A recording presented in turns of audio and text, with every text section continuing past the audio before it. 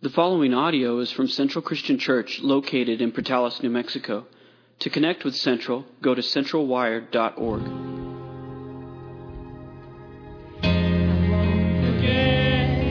The wonder of how you brought deliverance, the exodus of my heart.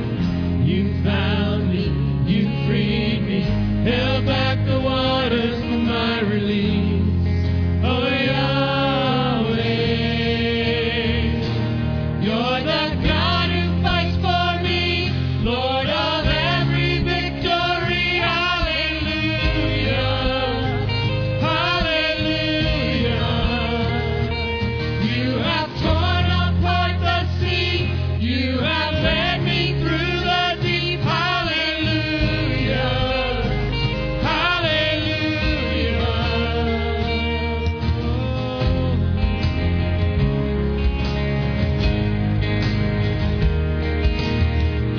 Cloud by day is a sign that you are with me. The fire by night is the guiding light to my feet. You found me, you freed me, held back the waters for my release. Oh Yahweh, you're the God who fights for me, Lord of every victory. Hallelujah, hallelujah. You have torn apart the sea, you have led me through the deep. Hallelujah, hallelujah. You're the God who fights for me, Lord of every victory. Hallelujah, hallelujah. You have torn apart the sea, you have led me through the deep. Hallelujah, hallelujah.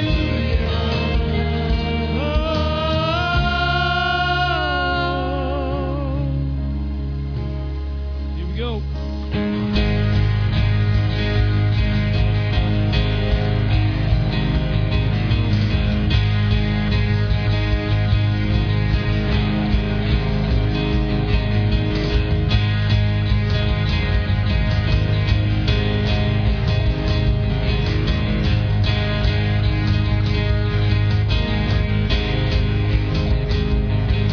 You stepped into my Egypt, you took me by the hand, you marched me out in freedom, into the promised land. Now I will not forget you, God, I'll sing of all you've done, and be swallowed up forever by the fury of your love. You stepped into my Egypt, you took me by the hand, you marched me out in freedom, into the promised land. Now I will not forget you, God, I'll sing of all you've done, then be swallowed up forever by the fury of your love.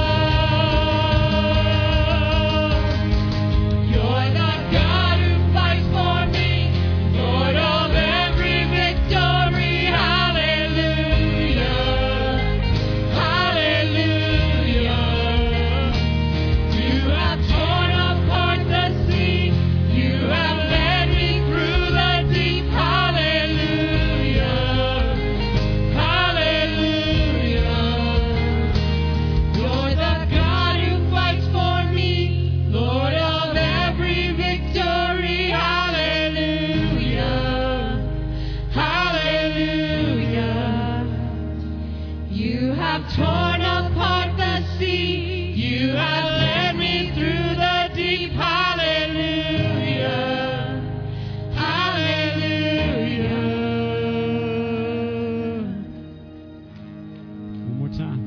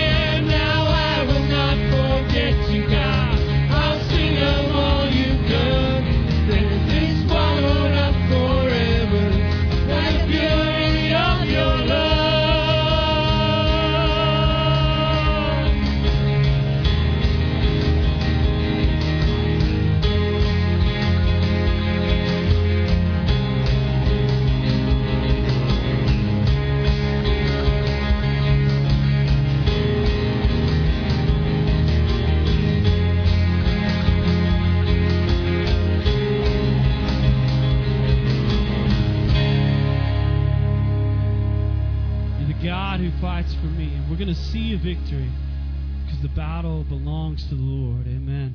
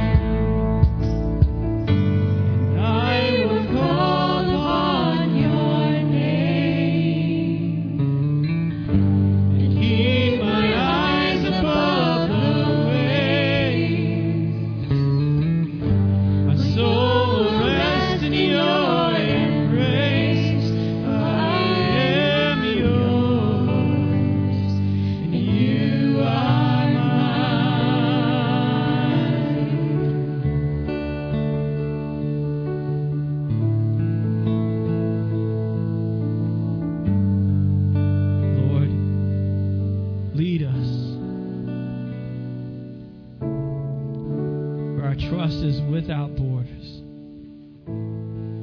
Father, take us deeper into your love. Give us ears to hear what you have to say to us.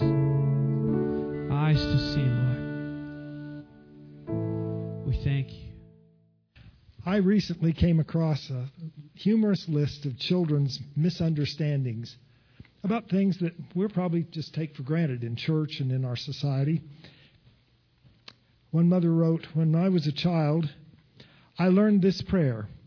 As our Father who art in heaven, hallowed be thy name." I thought that was God's first name. From San Francisco, from Groton, Massachusetts, my mother spent her early childhood saying, "Hail Mary, full of grapes." And from Missoula, Montana, my son, who is in nursery school, said, "Our Father who art in heaven, how'd you know my name?" In Uniontown, Ohio, I remember thinking this prayer was, "Give us this day our jelly bread." I recall reading something years ago about the Pledge of Allegiance. Some child thought it began, "I led the pigeons to the flag." From Cleveland, Ohio, when I was little, I often wondered who Richard Stans was. You know, I pledge allegiance to the flag and to the republic for Richard Stans. Another one from Schenectady, New York. I once knew a child whose favorite Sunday school song was Gladly, Gladly, the Cross-Eyed Bear. And from Tampa, Florida, when my husband was 6 years old, he thought a certain prayer was, "He suffered under a bunch of violets." Lake Forest Park, this lady wrote, "When I was a little girl, we sang a song in Sunday school about Noah. And part of the chorus was, 'And the rains came down and the floods came up.' But they lived next door to a family that had 2 little girls, and they always sang that song when they were working out in the garden. And it was, 'The rains came down and the spuds came up.'" Grand Junction, Colorado, when I was younger, I believed the line was, "Lead us not into temptation." I thought I was praying for my little sister to get in trouble. And another one, when my older brother was very young, he always walked up to the church altar with my mother when she took communion. On one occasion, he tugged at her arm and said, "What does the priest say when he gives you the bread?" Oh, Mom whispered something in his ear. Imagine his shock when years later he learned that the priest didn't say, "Be quiet until you get back to your seat." And this one I thought was fitting for Memorial Day. No respect to those who have lost loved ones, but a little boy was out in the lobby of the church looking up at a big plaque. And the preacher came out and he said, "What you looking at?" And he said, "Well, just wondering, who are all those guys?" And the preacher said, "Those are men who lost their lives in the service." And he said, "Early or late?"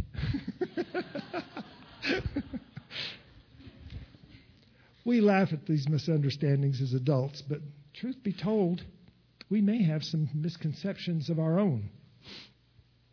The Bible says it like this: "There's a way that seems right to a man, but it leads to destruction."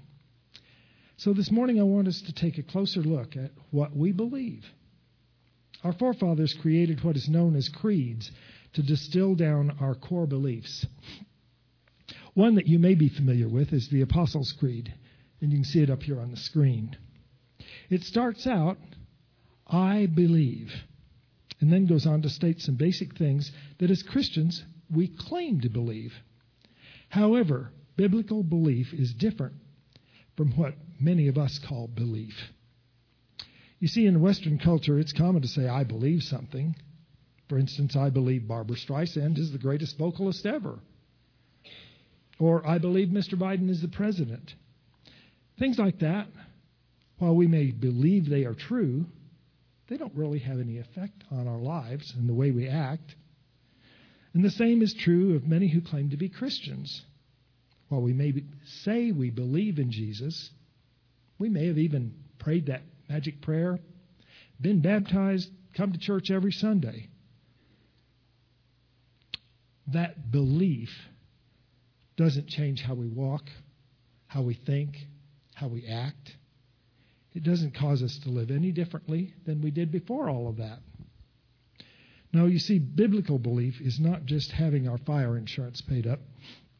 As Jesus puts it, if you love me, you will keep my commandments.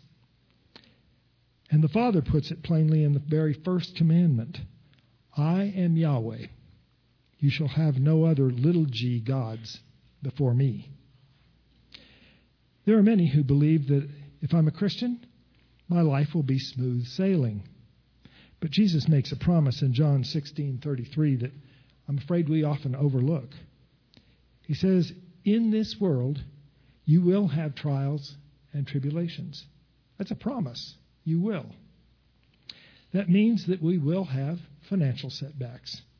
We will get cancer. We will have heart attacks. We will have loved ones get sick and maybe even die. In fact, we will at some point face death ourselves. But thankfully, Jesus doesn't stop there. He says, but take heart. I have overcome the world. You know, there's a popular belief today that being a Christian means you'll be healthy and wealthy. In reality, that's a very shallow and weak faith, because when that doesn't occur, it leaves your faith at crisis. And many have turned from God when that didn't work out. To disprove the validity of that, we can just look at Jesus and his own disciples. Jesus said, I don't even have a place to lay my head. And except for John, all of his disciples died martyrs' deaths. That's certainly not the rosy picture of a carefree life.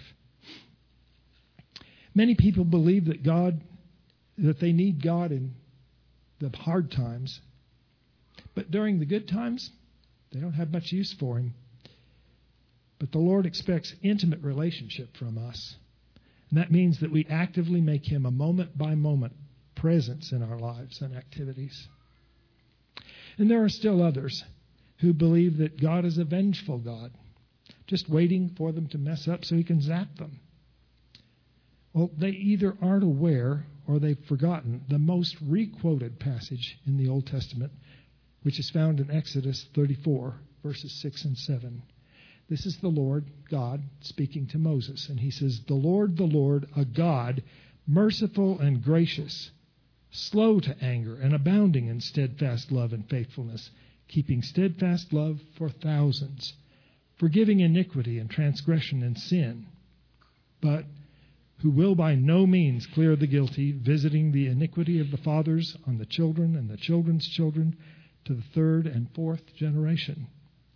Now, there are two things there to notice. First, that God is merciful, gracious, slow to anger, and abounding in steadfast love and faithfulness. So you see, he's not just waiting in the corner trying to catch you so he could zap you. But then the second thing is that he will punish wrongdoing. Now, you may say, well, those two don't go together. But think with me for just a moment. Is it loving to let someone continue in sin or wrongdoing or even believing wrong things? Isn't it more loving to correct it?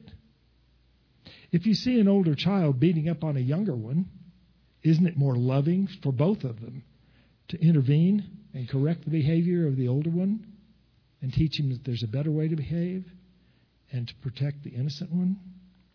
Of course it is. And God desires to correct us in our sin.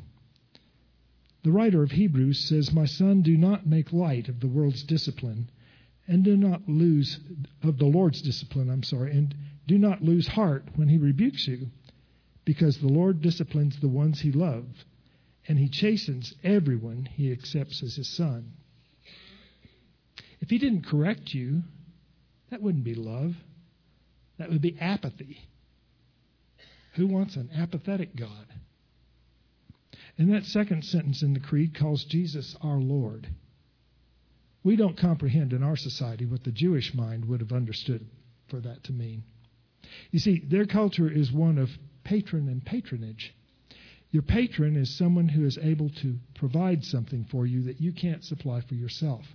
So you go to them for that thing or that help, and then you owe them your undying allegiance. They are your Lord. You do whatever they ask of you because you understand that you owe them your very life. And the fact is that we owe God our lives. After all, He created us. He supplies us with the air that we breathe. He keeps our hearts beating.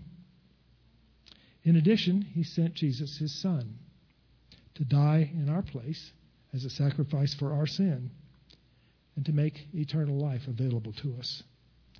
So He deserves to be our Lord. That description of Jesus' life and death, His burial and resurrection, His ascension, and His promise to return are what we commemorate in communion. But more than that, we're stating that we believe all of these things. In other words, we are stating that our belief will affect our behavior, our choices and actions to be in line with what Jesus expects of us as His followers. Because as He said, if you love me, you will keep my commandments. One point of clarification in this creed, that small c Catholic Church does not refer to the Roman Catholic Church. It refers to the universal church of believers around the world who truly trust in Jesus as their Savior. So I'd like for us to proclaim what we believe this morning. If you are able and would join me in standing, let's read this together. I believe in God the Father Almighty, maker of heaven and earth, and in Jesus Christ, His only begotten Son, our Lord, who was conceived by the Holy Spirit, born of the Virgin Mary, suffered under Pontius Pilate, was crucified, died, and buried. He descended into hell. The third day He rose again from the dead. He ascended into heaven and sits at the right hand of God the Father Almighty. From there He will come to judge the living and the dead. I believe in the Holy Spirit. I believe in the Holy Catholic Church, the communion of saints, the forgiveness of sins, the resurrection of the body, and the life everlasting. Amen. You may be seated. Father, as we come to this time, I ask that we would be flooded with your Holy Spirit, that you would convict us of our weakness in faith, of our wrong thinking. Show us the blind spots where we act not according to the way you would have us. Father, may we walk away this morning in newness of life like never before because of Jesus. In His name we pray. Amen.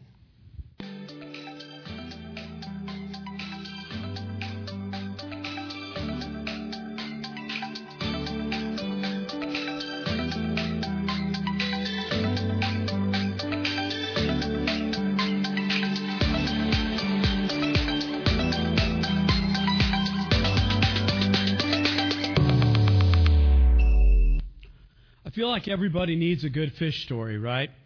And so I'm going to tell you mine, but first, is this not the cutest picture in the world, right? This is our daughter, Emma Janae, with my dad, Frank Smith, and my dad is absolutely in his element. I remember Holy Ghost Canyon. We spent most of our time at Cow Creek, which is a little bit further down on the Pecos River. And so I remember Smucker's peanut butter and grape jelly, you know, those lines. We used to get that as kids all the time when we headed up that way. I remember my mom grabbing my dad's arm as we got close to the edge, right? Going up the mountain. It's similar to the experience at El Porvenir when you're doing that. I remember if we couldn't find my dad, and pretty soon after lunch he disappeared again, we could find him underneath a bridge. He knew exactly where the fish were 100% of the time. But when you find Dad, make sure that you don't yell out to him and scare the fish, right? That is a very bad day indeed. Now, when I was younger, I didn't catch much fish. I was just there for the Pringles. But I do remember one day when I did, and that's the fish story that I'm getting back to. And so I put the bait on my hook.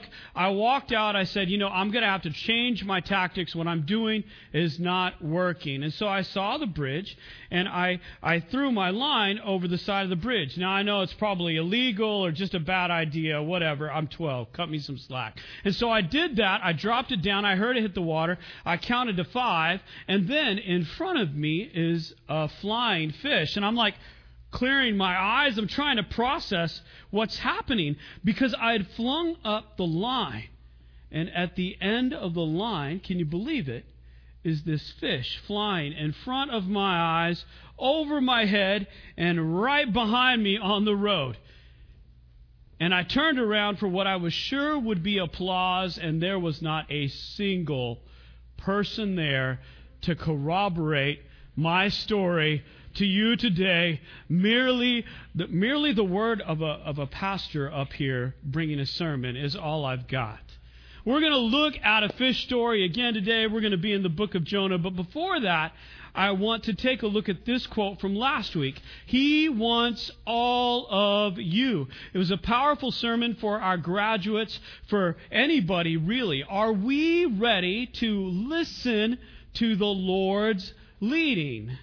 We're going to see if this guy listens to the Lord's leading today. So turn in your Bibles with me to the book of Jonah. We're going to be in Jonah 1 and 2 today. If you need help finding the book of Jonah, it's right after Obadiah. So there you go. That should be pretty easy. So road trip is where we're at. Jonah 1 through 6 is how we're going to start it. This is the beginning of our summer sermon series, Road Trip. And so we're going to look at a road trip for Jonah. So here we go as we read this morning in the ESV. Now the word of the Lord came to Jonah, the son of Amittai, saying, Arise, go to Nineveh, that great city, and call out against it, for their evil has come up before me. But Jonah rose to flee to Tarshish from the presence of the Lord.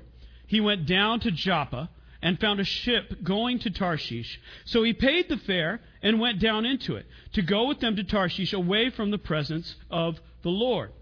But the Lord hurled a great wind upon the sea, and there was a mighty tempest on the sea, so that the ship threatened to break up. Then the mariners were afraid, and each cried out to his God, little g. And they hurled the cargo that was in the ship into the sea to lighten it for them. But Jonah had gone down into the inner part of the ship and had laid down and was fast asleep. So the captain came and said to him, What do you mean, you sleeper? Arise, call out to your God. Perhaps the God will give a thought to us that we may not perish. So why was Jonah running? And Nineveh was the capital city of Assyria. Assyria is Israel's worst enemy. So that gives you a little bit of insight. So the Lord says, Rise and go. And so Jonah rose and fled. Now, Tarshish is the farthest point west known in his day. And this map kind of really was eye-opening for me. You see Joppa to Nineveh, 550 miles. Now, that's a long way, right? But Joppa to Tarshish, 2,500 miles. This guy was trying all that he could to get away from the Lord. And he's headed to Tarshish because Yahweh is not honored or known there. They don't know about Yahweh. So he is thinking, if I can get there, I can disappear. I can start over. The presence of the Lord, hopefully, fingers crossed, is not there, and nobody knows me. He never got to Tarshish, right? So God sent a great wind. He sent a mighty storm, and the mariners were afraid, and each cried out to their own God. Again, little g. Meanwhile, Jonah's asleep. The little g gods have not answered anybody's prayers. Big surprise. And so the men have taken matters into their own hands. They begin to throw cargo overboard in order to save their own lives. They're looking for Jonah. There's one more passenger on the boat. This dude is crashed out in the inner deck. The mariner says, Hey, get up. Pray to your God. He does not know that his God's Yahweh. Pray to your God, little g. Everybody has a little g God, right? Jonah is absolutely zero help. Our sin may be hidden from others, but that doesn't mean it won't hurt others. And the reason why I say that is because Jonah's sin is not known to the Ninevites. It is not known to the mariners on the ship, yet it affects both of them, doesn't it? His sin, and we're about to find out what that is right now, is definitely impacting the lives of the mariners, and all of the lives of Nineveh hang in the balance from Jonah's decision. Our sin may be hidden, but it affects other people. So, what was his sin? I'm glad you asked the question, because that's the next point. Jonah 1, 7 through 16 is where we are next. If you'll turn there, my header says, Jonah is thrown into the sea. And they said to one another, Come, let us cast lots, that we may know on whose account this evil has come upon us.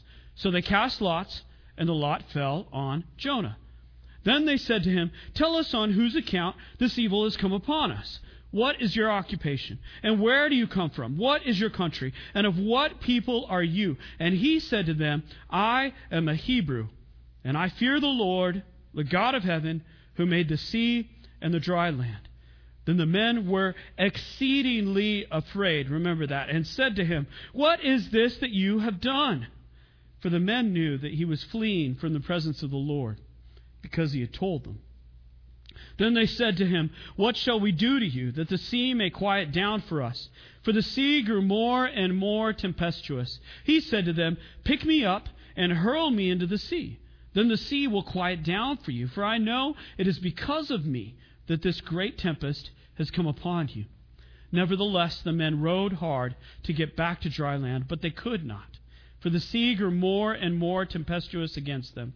Therefore they called out to the Lord, O Lord, let us not perish for this man's life, and lay not on us innocent blood, for you, O Lord, have done as it pleased you.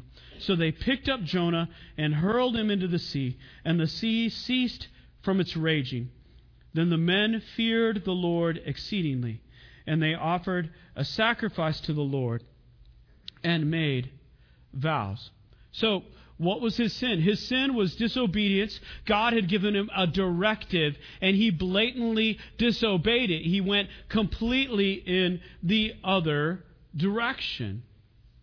It's interesting to note that the mariners in turn prayed to their little gods, and when the captain asked Jonah to pray to his big God, Yahweh, Jonah doesn't pray. Jonah never prays on the ship.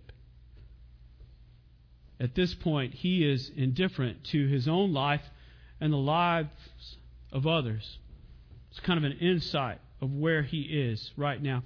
And the lot fell to Jonah, and the questions came. The interrogation began. What's your occupation? Where are you from? Who are your people? One after another. And the men knew he was fleeing from the Lord because Jonah told them, right?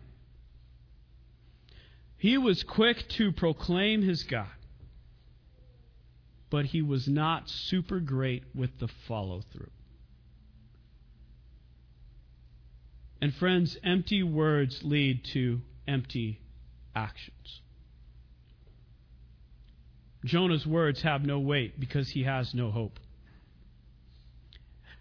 He says, I fear the Lord, the God of heaven, who made the sea and the dry land. And we have this picture, or at least I do in my head, of Jonah maybe putting his hands together in prayer, a little light coming out through the clouds, shining, illuminating his body as he proclaims the Lord his God. It says the mariners were afraid.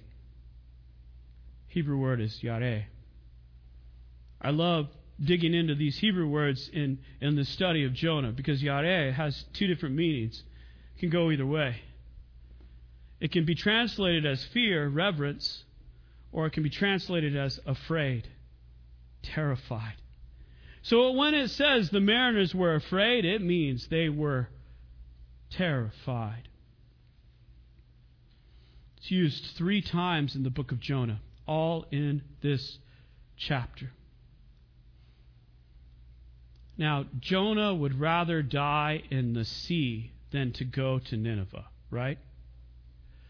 But here's the thing. He wasn't willing to do it himself. Jonah could have jumped over the side of the boat, and it would have had the same effect. Is this true? He didn't. He didn't. And so Jonah puts it on these men, and he says, "Pick me up and throw me into the sea." So the men frantically tried to row to shore. They didn't want his blood on their hands. They weren't really sure who this guy Yahweh was, but apparently he's a really big deal. So much so that they come to the end of themselves and they said, "Oh Lord," hear what they're saying now? Before they're saying, "Little g God help me." Now they're saying, "Oh Lord, you, please, have mercy on us. Let us not perish for this man's life." And they pick him up and they throw him into the sea. And the storm stops and all was calm. And then, I love this, it says, then the men feared the Lord. Fear. Reverence. Do you understand that these men are acting more like men of God than Jonah is at this point? How do you see the Lord? Yareh. Is it reverence? Do you come before Him in surrender and obedience? Or is it afraid, terrified of what He's going to do? Kind of stay away as much as you can. I think we all have that one friend that says, "A lightning bolt will strike me if I darken the door of a church," right? Have you heard somebody say that? Maybe you've said that before. I know I have. Now, I haven't shared my story, my time in Egypt. I've alluded to it, but I feel like this is a safe place, so I'm going to go ahead and share just a little bit of it. I grew up in the church. My dad was a bivocational pastor. Meant that he worked on the weekdays at Pointers Home and Auto, delivering appliances, getting up on roofs. I mean, he was out working those young kids, and some of those young kids come up and tell me some amazing stories of my father. And he preached on the weekends. I started leading singing at the age of 5, if you can believe it. So I've been leading singing for a long time because I am an old dude, right?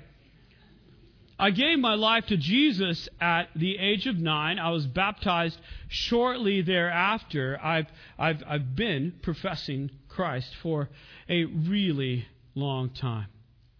I declared my life to the ministry at age 17. I remember coming up, tiny little First Spanish Baptist church here in town. I remember coming up to the front. I remember everybody from the sanctuary coming over to me, laying their hands on me and praying over me. Saved by God's grace, I was going to make a difference for the kingdom, and they were sending me out. Except I didn't. And it was a slow and gradual decline, but I found myself partying more and more in college, getting more and more carried away. And then the party stopped, and I kept drinking. A lot. And if I were God, I would have given up on me. When Jonah was cast out, when Jonah was thrown into the sea, he did not expect to be rescued. I didn't either. I didn't deserve it anyway. But friends, grace is not given to the deserving. Grace, in its definition, is unmerited favor. Unmerited meaning without merit. That means you didn't do a thing to deserve it. Did you hear that passage in Ephesians? So that no man may boast. God extends His grace to you and I, the dumpster fire that we are. Now, we've all seen the VeggieTales movie, but let's see what happens next, right? So Jonah 1:17 is where we will continue. And then we'll read the powerful prayer, finally, of Jonah. And the Lord appointed a great fish to swallow up Jonah. And Jonah was in the belly of the fish 3 days and 3 nights. Then Jonah prayed to the Lord his God from the belly of the fish, saying, I called out to the Lord out of my distress, and he answered me. Out of the belly of Sheol I cried, and you heard my voice, for you cast me into the deep, into the heart of the seas, and the floods surrounded me. All your waves and your billows passed over me. Then I said, I am driven away from your sight, yet I shall again look upon your holy temple. The waters closed in over me to take my life. The deep surrounded me. Weeds were wrapped about my head at the roots of the mountains. I went down to the land whose bars closed upon me forever. Yet you brought up my life from the pit, O Lord my God. When my life was fainting away, I remembered the Lord, and my prayer came to you, into your holy temple. Those who pay regard to vain idols forsake their hope of steadfast love. But I, with the voice of thanksgiving, will sacrifice to you what I have vowed I will pay. Salvation belongs to the Lord. And the Lord spoke to the fish, and it vomited Jonah out upon the dry land. And Jonah fell further and further down into the depths, and maybe he closed his eyes for what seemed like the last time to him. And it says, the Lord provided a great fish, and Jonah was in the belly of the fish for 3 days and 3 nights. Sound familiar? And Jonah prays like a man who is well versed in the Scriptures, because he is. He's known about it most of his life. It says the fish spewed, vomited, I love that, him out upon dry land. And for Jonah and for you and I, a place of death becomes a place of deliverance. It becomes 2 forks in a road, and we choose to move towards the Lord. New beginnings, death to life, beauty from ashes. What does your name mean? I know that's super abrupt, right? But my name, Franklin, means free man. Middle English origin. But I got to tell you, I didn't feel very free trapped in the belly of a fish. Metaphorically, of course. That's never actually happened to me. I married my high school sweetheart. I call her my high school sweetheart. We have never actually dated in high school. I tried. She didn't. It's okay. It's a beautiful story. I wore her down in the end, so there we go. Life was good. And I tried to manage my drinking, but it was spilling over into my marriage more and more and more. So much so that I knew I was going to have to make a choice. The bottle or my beautiful wife.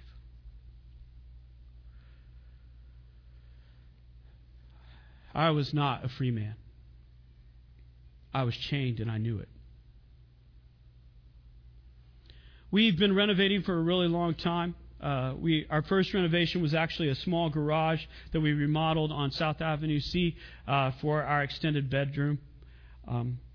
And so we put up glass block. We did most of the drywall. We had somebody come in and put in some carpet. It was about the color of this bow tie here. And I loved it, absolutely loved it. And one night, everybody was asleep, and I was there staring through the glass block. And a presence came over me, and I hit my knees. And tears streamed down my face.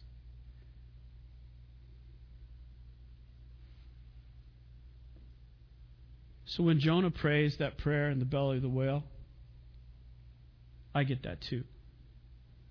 But if you don't hear anything else today, know this: God's grace is greater than your sin. God's grace is greater than anything that you have ever done in your life. You may think you don't deserve it, but that's the thing. None of us do.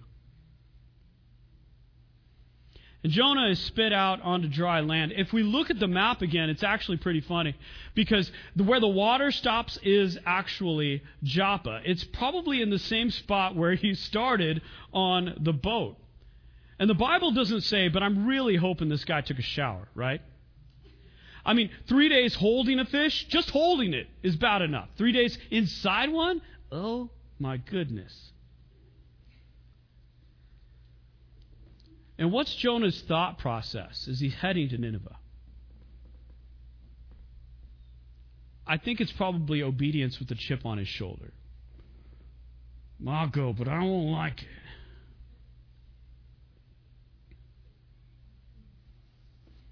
Jonah was proud, he was disobedient, he was stubborn, he was argumentative, he was unfaithful. Jonah lied his way to Tarshish, only to arrive back at Joppa, stinking to high heaven, and headed for Nineveh, the place where God told him to go anyway, right? And you know what his name means? Dove, as in peace. God is making a declaration to the world. His grace is for everyone. Your imperfections will never override God's promises. I hope you know that today. Those things that you can't stand about yourself, they won't override God's promises. Those circumstances that you think are bigger than you can handle, ask God to intervene in them, because your imperfections will never override His promises. But I know as we finish up today, we've got to talk about the elephant in the room, right? Or in this case, the whale. And so let's do that. Could the prophet really be swallowed by a great fish, right? Is this historical or this is an allegory? There's people on both sides, actually. Does it matter one way or the other at the end of the day? I don't really think it is, but I don't want to be wishy-washy. See what I did there? Washy ocean. So this is what I believe after studying. This is what I believe. Jonah is referred to as a prophet, specifically named in 2 Kings 14:25. 2 Kings is a historical book chronicling the divided kingdoms of Israel in the north and Judah in the south. Also, Jesus compared himself to Jonah and the people in his time to Nineveh. This is found in Matthew 12:39 through 41. It's hard for me to see how fictional characters could stand up in an event Jesus would absolutely have believed would be historical. At the end of the day, the story of Jonah is the story of me. It's the story of you as the team comes up. It's a story of redemption. It's a story of death to life, of new beginnings, of purpose. Stop running from your life. And know that life is more than survival. Now, we may be trapped in the belly of a large fish, and we don't even know it. This endless Groundhog Day loop, right? We wake up, we go to work, we come home, we go to sleep, over and over and over again, with no purpose, mere existence. What if I told you that living in the belly of a fish is not enough? What if I told you just existing is not enough? What if I told you that God has a purpose for you, each and every one of you? He has been calling out to you. He is calling you to put your faith where your trust is without borders, to get out of the boat, to get moving. Life is more than survival. If you have breath, thank you, Miss Vickers, then we still have a mission. So now the choice is yours.